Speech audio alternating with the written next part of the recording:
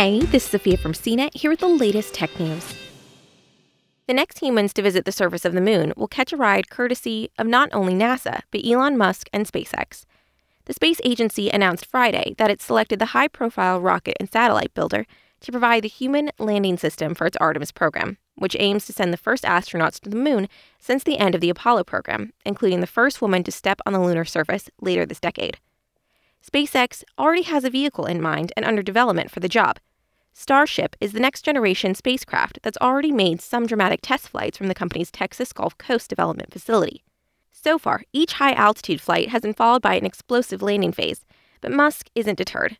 Starship is designed to transport astronauts to the moon, and many more humans to other worlds like Mars, where Musk hopes humanity will expand to become a multiplanetary species. SpaceX won the massive NASA contract by bidding $2.9 billion for the job, beating out Jeff Bezos' Blue Origin and Alabama-based military and space contractor Dynetics. According to a statement from NASA, Artemis astronauts won't be riding Starship all the way from the Earth to the lunar surface, at least not to start. Instead, a quartet of astronauts will launch aboard NASA's long-delayed Space Launch System rocket and Orion spacecraft on a multi-day trip to lunar orbit. NASA is planning to build a small space station called the Lunar Gateway in orbit around the moon that'll serve as the staging outpost for trips to the moon itself.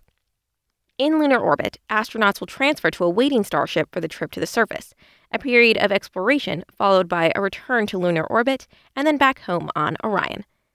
At a press conference following the announcement, NASA's Human Landing System chief, Lisa Watkins-Morgan, also revealed that SpaceX will need to perform an uncrewed test landing on the moon before taking astronauts there. This is in line with the approach taken with the company's Crew Dragon that took astronauts to the International Space Station for the first time last year. NASA had hoped to make awards to two companies in order to make the process competitive, but the agency only had funding for one, making SpaceX's low bid attractive. SpaceX is also further along in the development process than any other company, and has long intended to send Starship to the moon and Mars, with or without NASA support. For more of the latest tech news, visit cnet.com.